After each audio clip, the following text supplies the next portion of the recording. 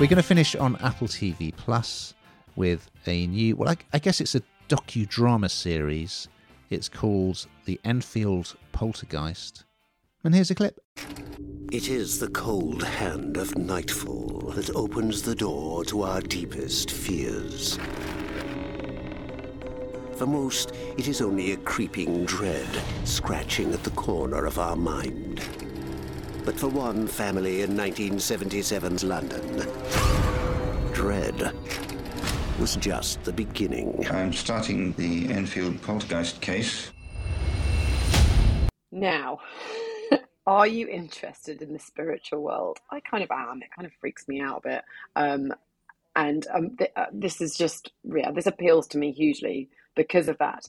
But some of you may remember the TV drama called The Enfield Haunting, which starred Timothy Spall and Matthew McFadden in 2015. It was a big TV drama. That was kind of loosely based on this real story.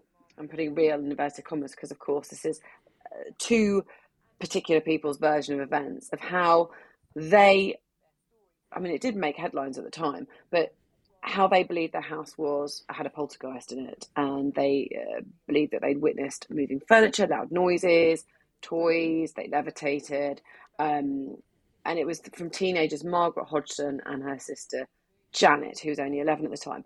And there was lots of talk whether it was an elaborate hoax or whether it wasn't. They've always stood by their story. So that kind of was a dramatization of that. So you could kind of almost separate the real from the what people were actually saying with the kind of drama that they were showing you. This is different because this is actually moving from, there is some drama, so you do have to work out the fact and fiction. But it's looking at firstly, the obsession that we have with the spiritual world and, how interested we are in it. Yes, I'm included in that. But it's really genuinely scary because you have, there are actors obviously acting the parts of these girls. And then it's interspersed with actual interviews from people. So when you can hear audio and there's knocking at doors, and it's really creepy because, of course, it goes to a place that you can't actually tell yourself isn't real and isn't true, because these girls said it was true. They did see it. It's just awful and so scary. And all of us have probably heard some story of a poltergeist over our lives, whether it's fact or fiction, probably the latter. But it is scary. It will have you on the edge of your seats, and it does play with your mind because you do genuinely walk away thinking, oh gosh, is that real? Did they make up? Could they have made that level of detail up? Could those recordings have happened? It just is a world that we don't know anything about. It does jump around quite a lot, and I think that's probably is slightly flawed because although it's a much better way of doing this, I think, than probably the drama that went before it, it does jump around quite a lot, and sometimes that's quite, I think that can be, I always talk about whether you can just sit there and just watch it, or whether you can, you can go in the kitchen and do something at the same time. You kind of need to sit there and just watch it. You will be on the edge of your seat and need to concentrate.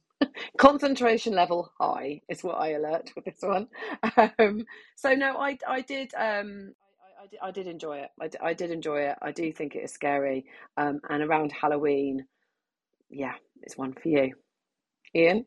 Yes, I forgot to say it arrives on Friday, the 27th of October, and there are 4 episodes. I thought it was very good. We've had the Isle of Man talking mongoose, and now we've got the North London Poltergeist, both based on true stories.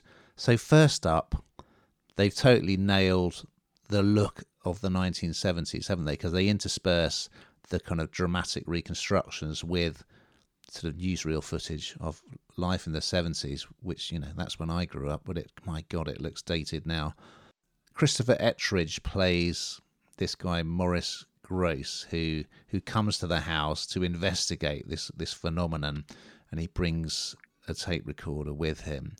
And if I was looking for a theme this week's podcast, Hannah, it would be lip syncing, because they've actually used the recordings that Gross made, and the actors in this are lip syncing the lines. So it's very effective.